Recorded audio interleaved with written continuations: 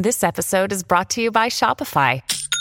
Forget the frustration of picking commerce platforms when you switch your business to Shopify, the global commerce platform that supercharges your selling wherever you sell. With Shopify, you'll harness the same intuitive features, trusted apps, and powerful analytics used by the world's leading brands. Sign up today for your $1 per month trial period at shopify.com/tech, all lowercase. That's shopify.com/tech. Sign up to The Economist for in-depth curated expert analysis of world events and topics ranging from business and culture to science and technology. You'll get the weekly digital edition, online-only articles, curated newsletters on politics, the markets, science, culture and China, and full access to The Economist Podcast Plus. The Economist is independent journalism for independent thinking. Go to economist.com and get your first month free. Hello, everybody. This is Marshall Poe. I'm the editor of the New Books Network. NBN listeners like to read books and buy them. So we thought we'd tell you that right now, our friends at Princeton University Press are having a remarkable site-wide sale. You can get 50% off books, including ebooks and audiobooks, with the code 50, F-I-F-T-Y, at checkout until May 31. You can save some real money on Princeton University Press books. I encourage you to go there and check it out. Welcome to the New Books Network.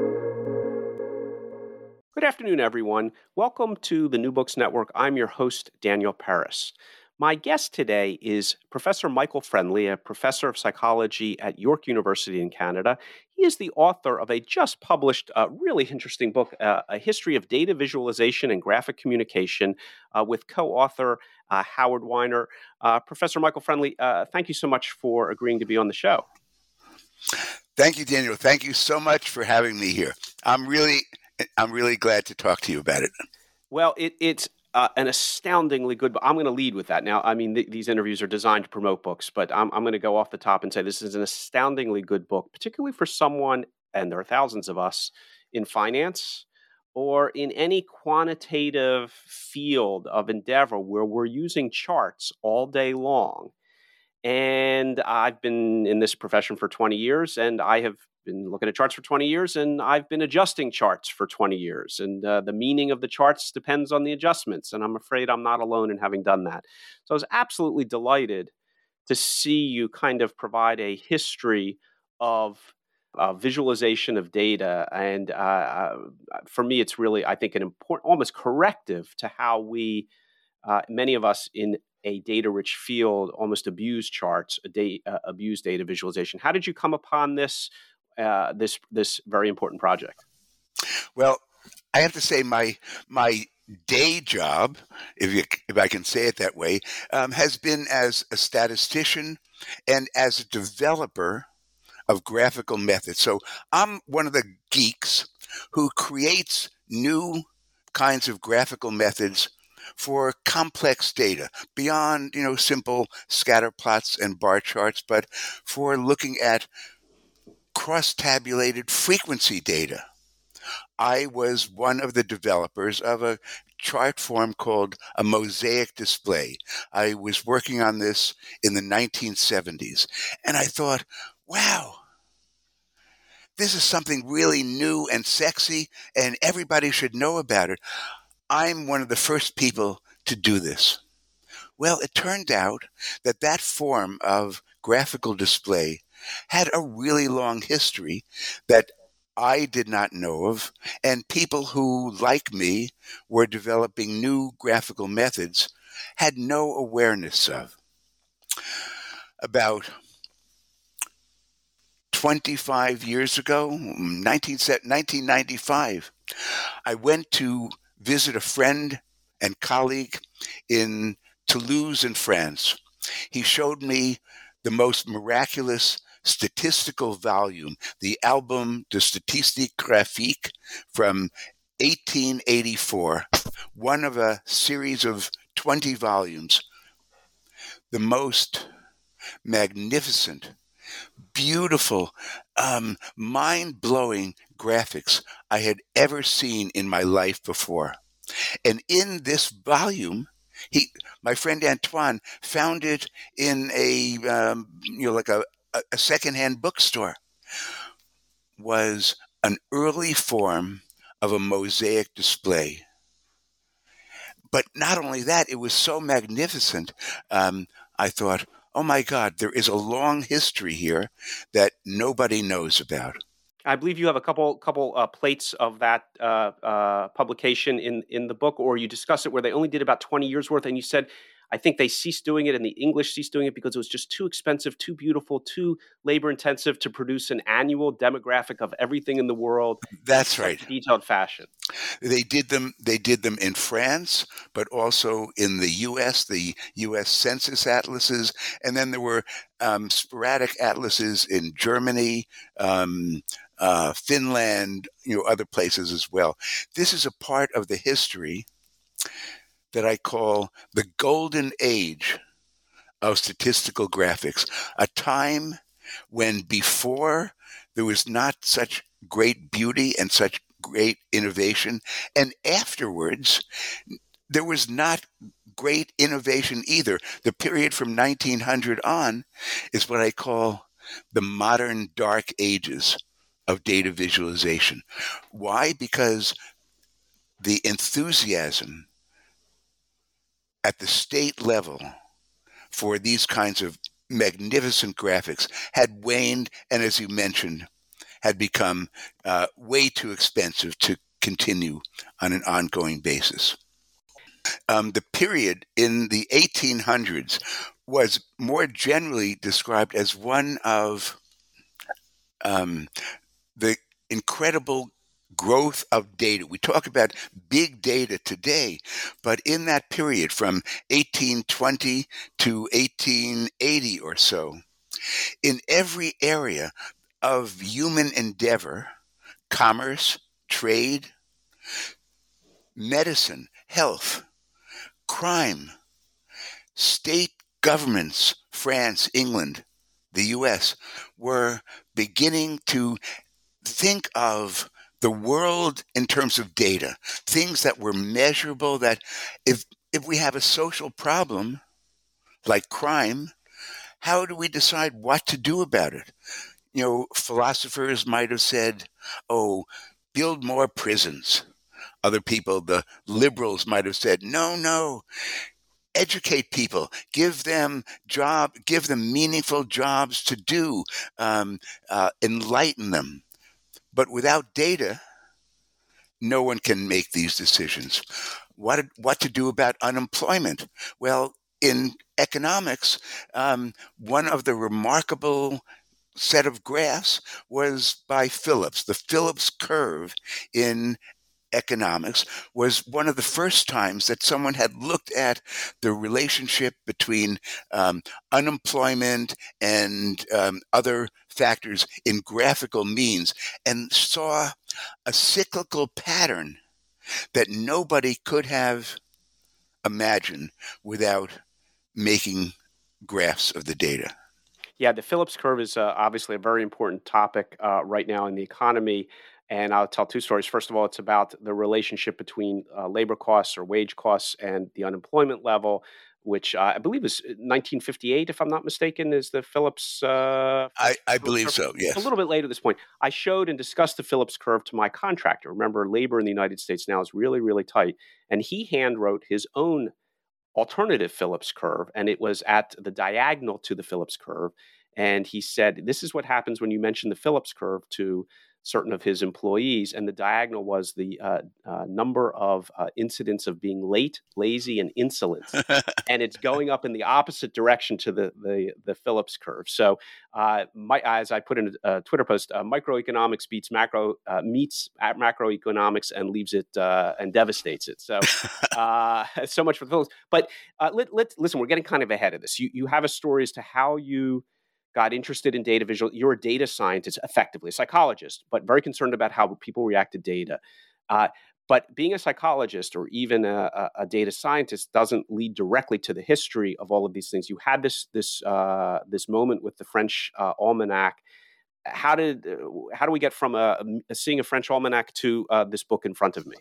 So that's a great question, because that is something that consumed me.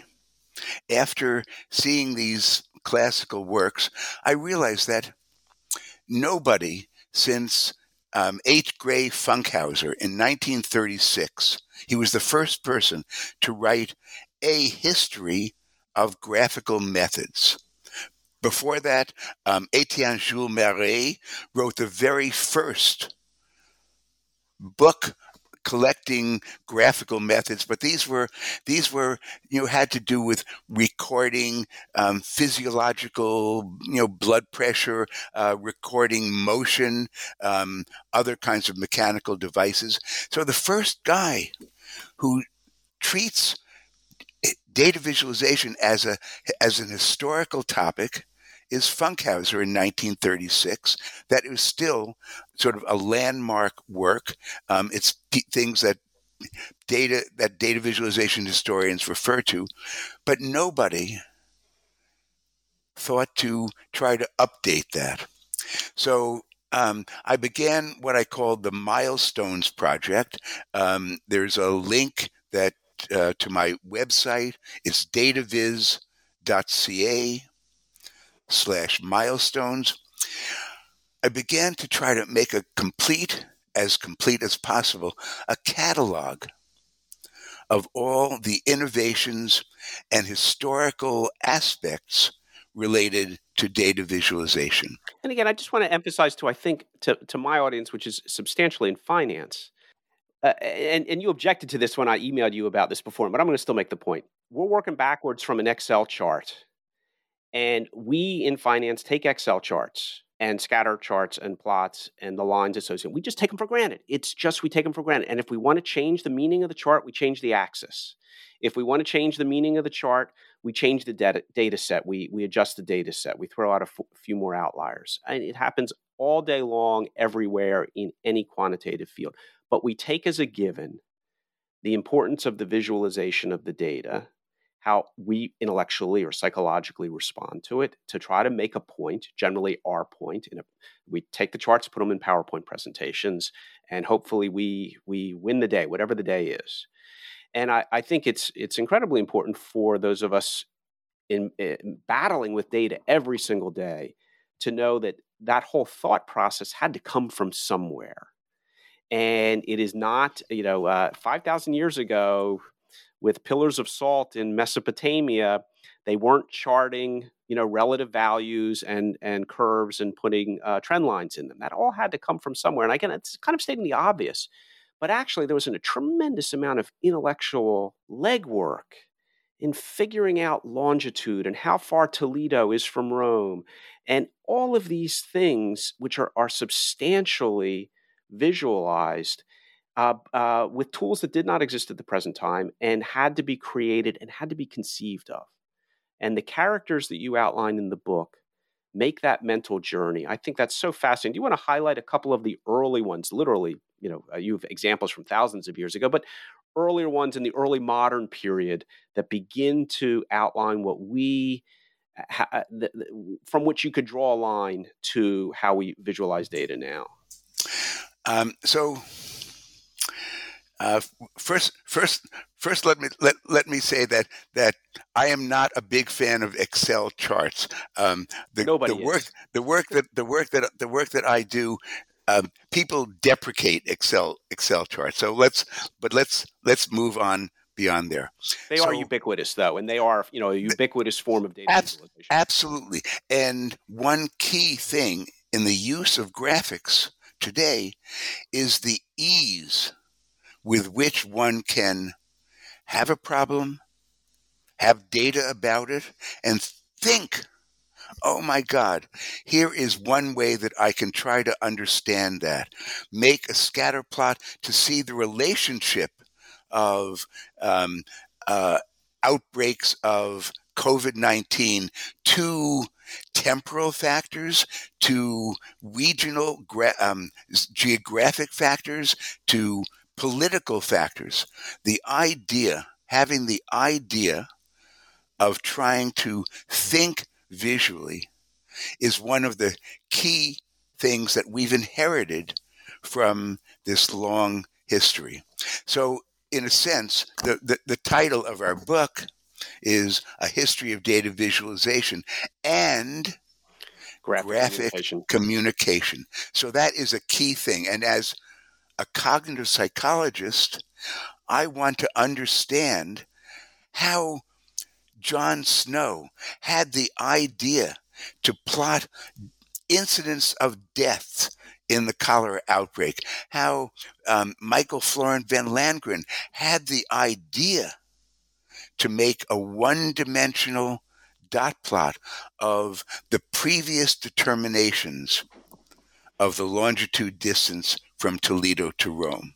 So one of the main themes of the book that ties this history together, and this is what I think is our unique contribution. We are not just catalogers of graphical innovations, as Funkhauser was, or as I started out my journey of I'm actually an amateur historian, but amateur in the sense of love.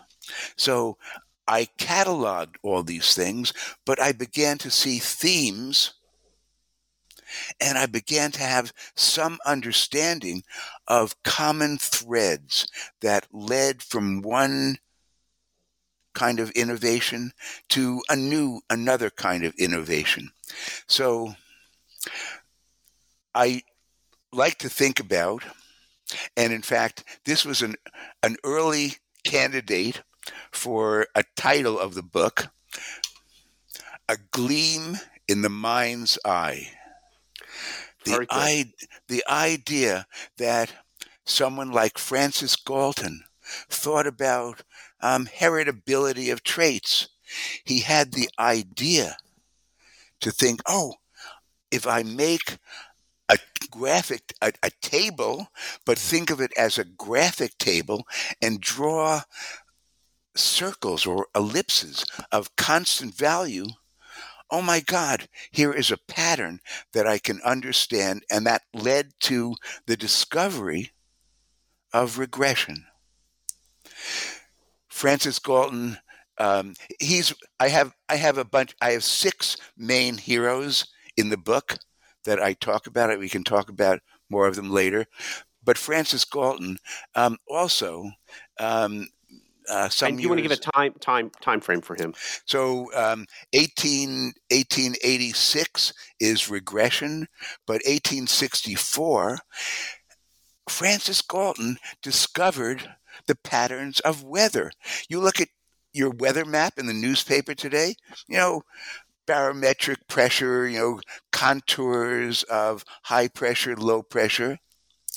It was Galton who discovered that. He discovered it by making 93 separate sets of graphs of mapping temperature, rainfall, barometric pressure from all across Europe, making a whole series of graphical displays. And remember, these are all hand-drawn graphs, folks. Hand-drawn graphs. He in fact made up tiny little stamps, like rubber stamps, to put symbols for wind direction, for wind speed, things like that on his little map. And again, this is part of the golden age of data collection and quantification of the world in the second half of the 19th century. That's right. But if we go back to what I call the first statistical graph, which is Michael Florent van Landgren's graph of longitude determinations from Toledo to Rome. And that's not Toledo, Ohio, people. That's not Toledo, right. Ohio. That's right. Okay, let's get with the program here. So Toledo, Spain. What he was doing was making an appeal to the King of Spain. He showed all of the previous estimates of that longitude distance by Tycho Brahe, by Regiomontanus, by Ptolemy, by all of the great astronomers of the time. And the purpose of that graph was to show to the king the huge errors that everyone had made. The range of those estimates is more than half of the actual distance from Toledo to Rome. I thought it was interesting they were all short. They were all too close. That's right.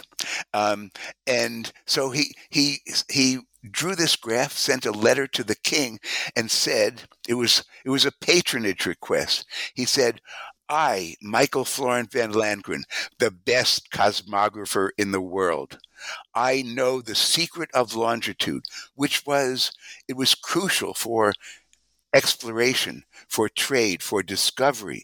In the 14th century, the Dutch, the French, the British were all vying for new..." Let's stop there and just introduce that, everyone, because if you've ever used Google Maps, you didn't like my reference to Excel. Well, you're really not going to like my reference to Google Maps. But anyone who's ever used Google Maps should care about this. And the problem is, and anyone who's ever shipped anything or gotten anything shipped, anyone who's ever used Amazon, I'm going to exaggerate all these things, anything crossing the seas cares a lot about this. Latitude, which is the degree north or south of the equator, is not that hard to figure out and has been pretty easy to figure out really for millennia.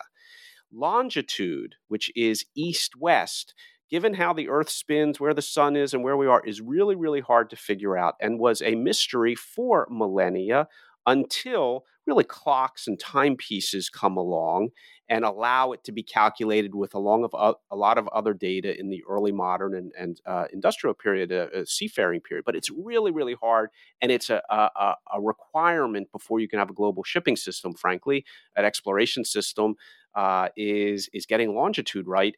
And again, I'm going to make the leap. You don't have to. That the origins of our ease of mapping the Earth and is dependent upon figuring out longitude, and someone had to figure it out, and these people did. That's right. Thank you for adding that.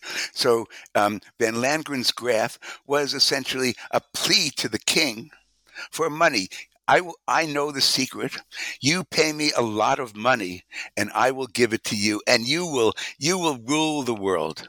That was the purpose of this graph. I forget whether I believe the king did give him a grant. Correct? Did he get money?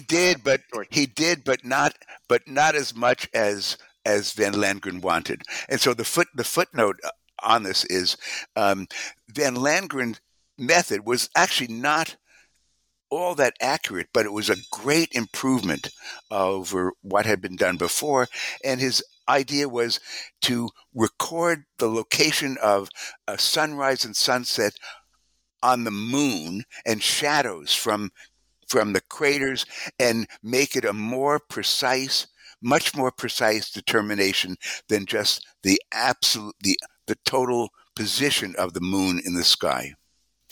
But eventually timepieces allow, the introduction of accurate timepieces allow for more accurate calculations of longitude. Exactly. And that did not come for another nearly 200 years. John Harrison, the one who developed the first accurate sea clocks.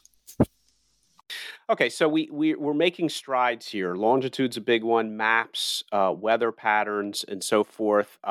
You also have some very early, we won't go over all of those very early from almost medieval period and beyond, and antiquity, early hints of data visualization, graphic communication, but they're there. But as you say, we come to a more complex society in the 19th century, industrialization, and as you point out, for illness, for transport, you just need, the demand is there for much greater information. I think one of the stories, it's a little bit out of order, is, you put a bunch of people together, and that's relevant for today. You put a bunch of people together in a city without clean water, bad things are going to happen. One of the great statistical breakthroughs is associated with a cholera epidemic in London in the 1850s. And there were, what I thought was fascinating in your story is that although the stories that's currently told shows the outcome of someone figuring out that there was a bad water pump, in fact, there had been many, many efforts prior to that where they just didn't have the right visualization of the data, or they weren't conceptualizing the problem correctly, and they weren't getting the water pump as the source of the problem. Can you describe that? Well, so this is a really fascinating period. Cholera and other kinds of diseases broke out in incredible epidemics. In Britain, there was a registry of deaths, the General Registrar's Office, under William Farr, who was probably the first British main statistician, someone like, he was sort of he was not a medical person, but he was a statistician, but he was sort of the equivalent of Anthony Fauci in his day. He recorded the data. He looked for patterns. But the thinking at the time all had to do with an explanation of cholera as due to bad air. It was called the miasma theory, and there was ample evidence for that. The closer you got to the Thames, it smelled awful. The big stink was what the Thames was called, and it turned out that there were more deaths the closer you got to the Thames, but that was not the causative factor. And so along comes John Snow, who was he was somewhat more than your average family doctor, but he was not, an esteemed medical practitioner of the day. He had the idea that from the symptoms of cholera, that is, you get cholera, your guts empty out, from top and bottom. People die mainly from dehydration.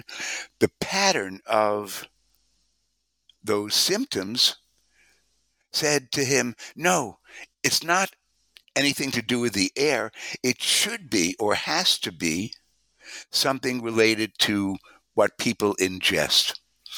But he had no, precise data on that. He began to think about water, a waterborne source for cholera, and in the now iconic map of his, this dot map of Soho, he recorded one little square on the map for every single death, and he looked at it. This is today not what one would call a really knocks you in the head kind of insightful graph. He noticed that there was a big cluster of deaths around one particular pump on Broad Street. And he also noticed that a little bit further away, there was a brewery. People worked in the local brewery. There were no cholera deaths around the brewery. He thought, why would that be?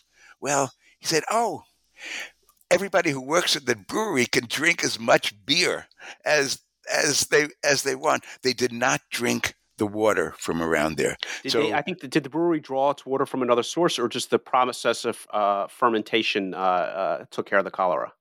Well, it was more the latter. They did not draw their water from a particular from the Broad Street pump. No. So he had this idea, but how does he convince the medical community, William Farr, and all the scientific advisors who the miasma team, the miasma team, that his idea is correct? Well, he had a great deal of difficulty, and part of that was because he was so singularly focused on cholera as a waterborne disease that he didn't sort of pay enough attention to knocking down the miasma theory. The apocryphal story, and it is an apocryphal story, but it's a nice one, is that when he made that dot map and realized that the bulk of the deaths were clustered around the Broad Street pump, he went there and removed the handle from the pump, and bingo, overnight cholera subsided. Not true. Well, no, it's not. It's not good quite. Story. Good story, but not true. It's a good. So in the history of data visualization, there are lots of things that are good stories, but not quite true. So, the famous work of Florence Nightingale. She is the lady with the lamp, the person who is responsible for modern nursing as we know it today. And importantly, the concept that, at least at that time, which officials understood, that more people die not from battle deaths, but from being far from home, bad water, bad supplies, and injuries, rather than from the field of battle. And I don't know what the numbers are, but it was a common problem there that her nursing in effect addressed. That I'm not going to say 90% of deaths, but whatever the majority of fatalities that occurred off the battlefield. That's true. When she began keeping record of cause of deaths, looking at deaths on the battlefield from what she called zymotic diseases. Zymotic diseases were, like things in the water supply, similar or filth. Soldiers, wounded soldiers, were lying in their own waste, being subjected to great infestations. So when she got back to England, she set about to campaign for improved health care amongst the British Army. She made the famous Rose diagram. There are many versions of it. My colleague Raymond Andrews and I just wrote a short paper for an online journal tracing the history of this lovely rose diagram back in time. So it's only apocryphal in that her contribution was not just an immediate effect of her drawing this graph and everybody having the insight that, we got to do something different. It was a sustained period of collecting data, writing reports to British Parliament, documenting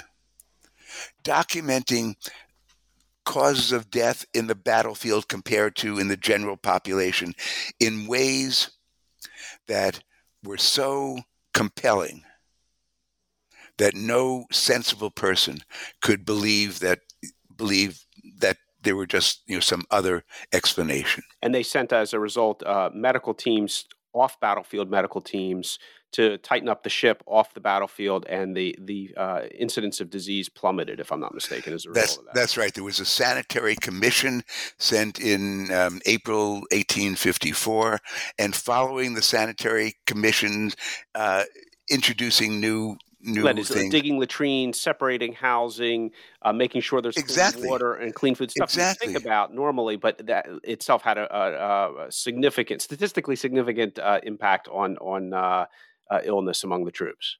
That's right. And I'm sure you know the long-running TV series MASH. Yes, I do. MASH. So the Mobile Army Surgical Hospital, that was a direct result of her redesign of how we treat wounded soldiers in the battlefield. Mobile, be able to pick up and move in case there's incoming shells. Surgical hospital, for treatment of the wounded. Yeah, let's we're kind of running out of time a little bit, but I want to mention one other of that highlights of that period, and roughly in that period, late 19th century, there is one chart that is, the Broad Street Pump chart is, or table or scatter plot is known to many, but pretty much known to everyone is Charles Menard's graphic representation of the Napoleonic War, Napoleon's attack on Russia. I'm trained as a historian of the Soviet Union, so I'm very familiar with that, but it is perhaps the best single work of graphic communication and data visualization ever. I'm going to say you probably have your favorites, but at a popular level, I think it's by far number one. It's hard to beat that. Yeah, so it was most recently, it was Edward Tufte who christened that as the best data visualization ever drawn. But that appreciation of Menard's work actually goes back to Etienne Jules Marey, who wrote this book in 1875, 79, The Graphic Method. And he says of Menard's map, it astounds the imagination. It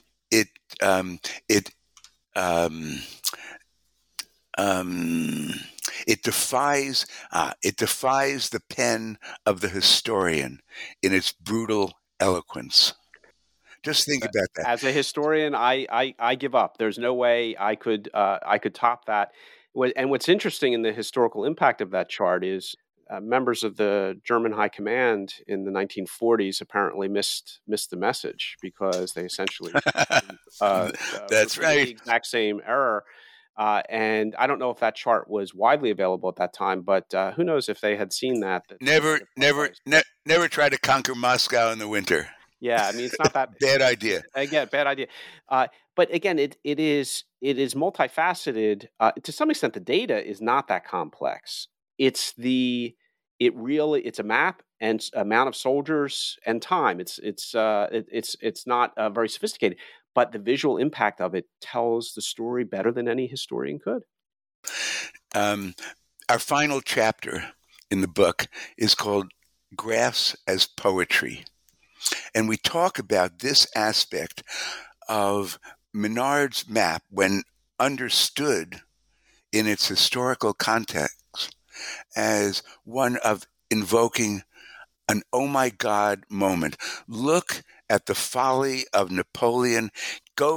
Takes 450,000 soldiers, not only from France, but from all his defeated territories, takes them on this long march to Moscow, and comes back with only 10,000 of his troops. Think about that.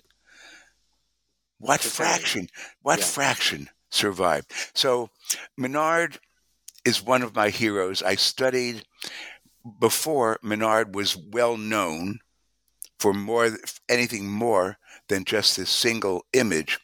I studied his history. I cataloged all of his works, and what we see in Menard is another fascinating story of human history. This is sort of what wakes me up in the morning when I discover something sort of personal about what someone's motivation was, why Menard made this graphical map. What was he thinking?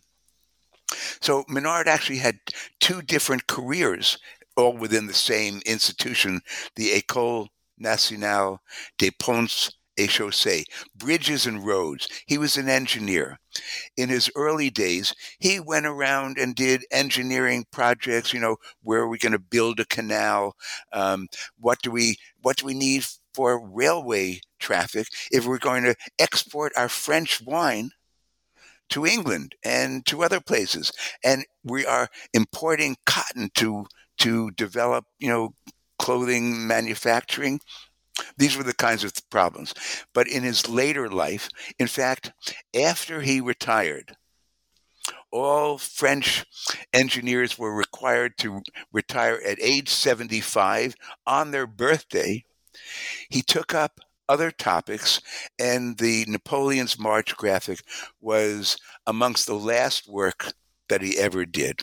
Way to go out. I guess he never, but he did not live long enough to realize that he hit a grand slam with that.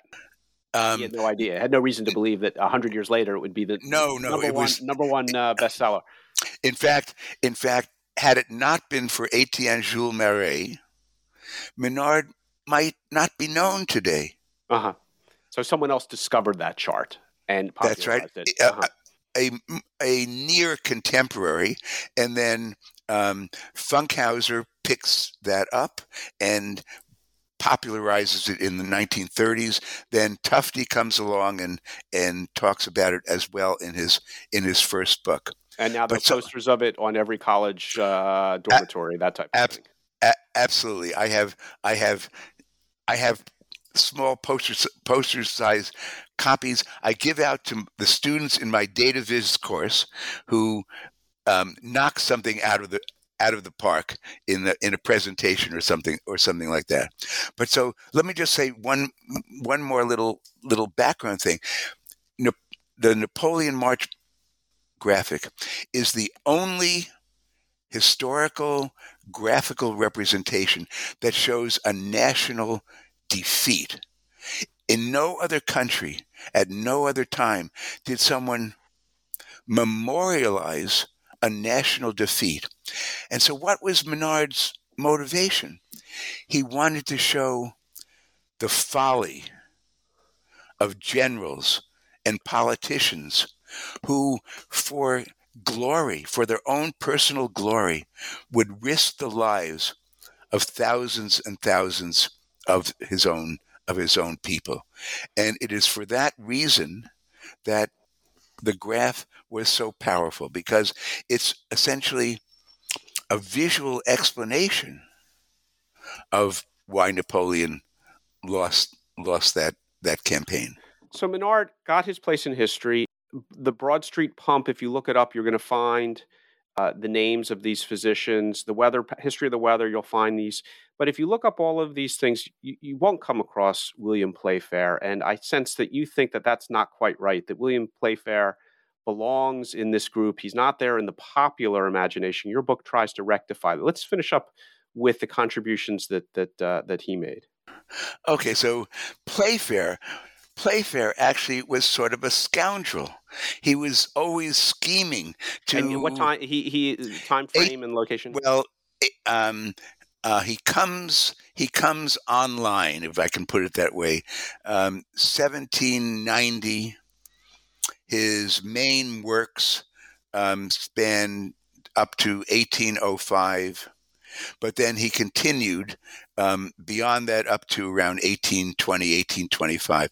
We can, a little footnote, we can talk about the cover of my book that I take it that you're not a big fan of. Yeah, I'm going to call out Harvard University Press and you and Howard and say, for one of the best books that I've read in years, you have both the worst title and the worst cover. I thought that very interesting. Congratulations.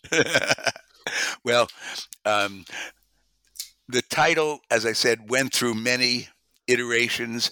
It was the editorial team at Harvard who chose the like really limp version. Yeah. I know. As I said, well, my first title was The Origin of Graphical Species. Okay. How's that? How's that? Better than what this title is, but and there are many others that would be better than the current title. But and then, so there you go. Okay, but let me come back to the cover image after I talk a bit about Playfair, if I can. Yes. Can we do that? So, as I said, Playfair was somewhat of a scoundrel. I call him the wily Scot, but he was somebody who had the idea, the imagination to think of representing economic data in the form of charts, line graphs, time series line graphs. How did he explain that?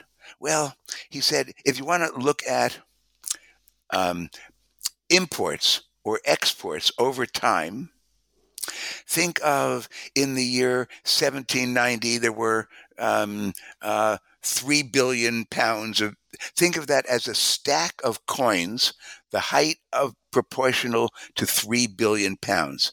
The next year, it's 4 billion pounds. Think of that as a stack of coins, a physical stack of coins, the height proportional to that number. That was something that allowed for the first time, the ordinary business people and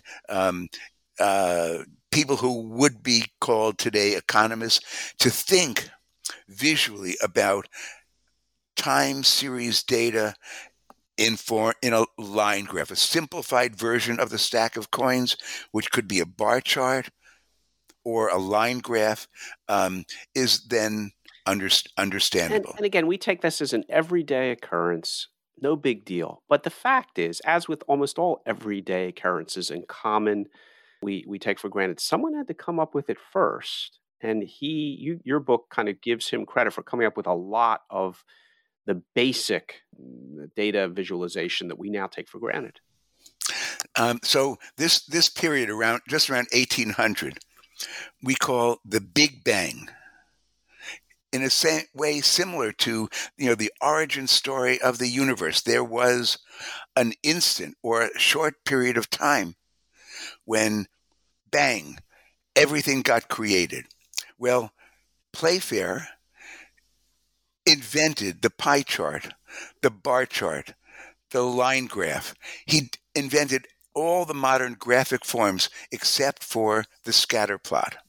And we have some interesting stuff in the book about why Playfair missed some kinds of insights because he could not think of plotting one variable against another. Rather, if there were two time series, he would make two separate line graphs, looking at the price of bread over time in relationship to the wages that right, people but not do wages and bread. He would do the two time series, but not the wages, y coordinates, not wages against bread or bread against wages. Right. Let me just mention another aspect of our book that I'm actually quite proud of. We try to think in historical terms, but we also ask what could be done better or differently with the methods that we have today. So we have a theme throughout the book called revisioning historical graphs, RE-vision. And so, for example, John Snow's graph, we recreate it in a modern form using bivariate density displays that are so much more perceptually clear than what John Snow did. And with Playfair, we sort of take an opportunity to help the master. I think of it as if John Playfair had come to me as a consulting client, and he said, "Here's my data. I've done these beautiful bar charts and line graphs. What else could I do with it?" And I might say, "Well, John, did you ever think of plotting Y against X?" So where do you think we're going? I mean, you're trying to nudge history along a little bit, but let's kind of finish up here with where we've come from, where we are currently. Whatever you may think of Excel and PowerPoint and so forth, they are everywhere. The amount of data that's becoming available to all of us, really big data now, is just overwhelming. It has to be artificial intelligence. So it has to be manipulated in some way, meaning it has to be processed. Do you have a sense of how we'll be thinking about data and data visualization over the next 10, 15, 20, 30 years? Absolutely. Absolutely. And that's the beauty of taking an historical view. You put things in boxes with themes, and you say, well, how is this theme going to play out in the next 10 years? That's much easier than just sort of globally trying to predict the future. So one of the things that I see today is the huge amount of data, but with input from human factors researchers, computer scientists. Data science is a sort of a new field.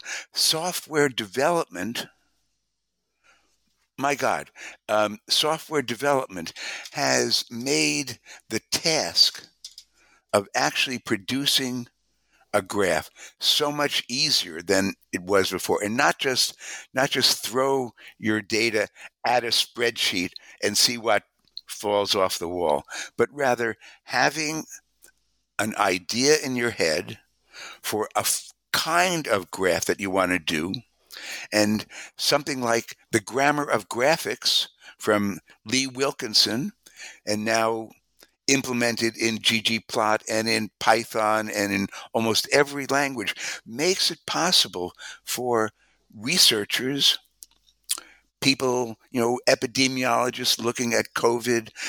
Data journalism is now a burgeoning field. And in fact, some of the most impressive recent data visualizations have come from journalists who've realized that they can tell their story far better with graphs and with visualizations, perhaps with text. So there's a whole field of what's called scrolly telling, interactive websites that you can scroll through and not just read a story, but drop down data. Drop-down data. Yeah, right. So certainly the COVID pandemic around the world unfortunately lends itself to exactly this. And so it's much easier to quickly look at a graph of cases than to internally interpret, well, there were 2,300 cases in Allegheny County versus 2,035 the day before. It's just much easier to instinctively assess better or worse with a graph, and it's much more efficient from a time perspective. But it's even more than that, Daniel. It's being able to see multiple aspects of, let's say, if we're talking about COVID, multiple aspects that one could not even imagine trying to see in tables. So if you look at outbreaks of cases, say in long-term care facilities, this was a major problem. Well, the epidemiologists and the people who looked at the data, they saw that far, far quicker by localized graphical displays broken down by, age group, by, number of contacts and all these things, far more readily than they could have in any way. So the whatever hopeful defeat of COVID there is will be due to two things. One is the rapid development of vaccines. Hopefully people will actually get that shot in the arm, and the really fine grain of detail about data, sources, other aspects that have been shown in graphical displays. Well, we will hopefully be able to assess that when the second edition, perhaps retitled, but the second edition of A History of Data Visualization and Graphic Communication by Michael Friendly and Howard Weiner comes out. The first edition is just out from Harvard University Press. Michael, thank you so much for being on the show. It's really not only a fascinating book for me as a historian and a person who deals with data all the time, but also a really important one as we've finished up on discussing the pandemic. So again, thank you so much for being a guest on the show. Daniel, I want to thank you so much for organizing this. So here I am sitting in the south of France, but I'm thinking about the book and thinking about other aspects of data visualization. So this is actually the first chance I've had for a while to talk about this. There will be more. This book deserves to be well discussed. I think you're going to hopefully find your dance card filled with opportunities to discuss it. Take care. Thank you so much.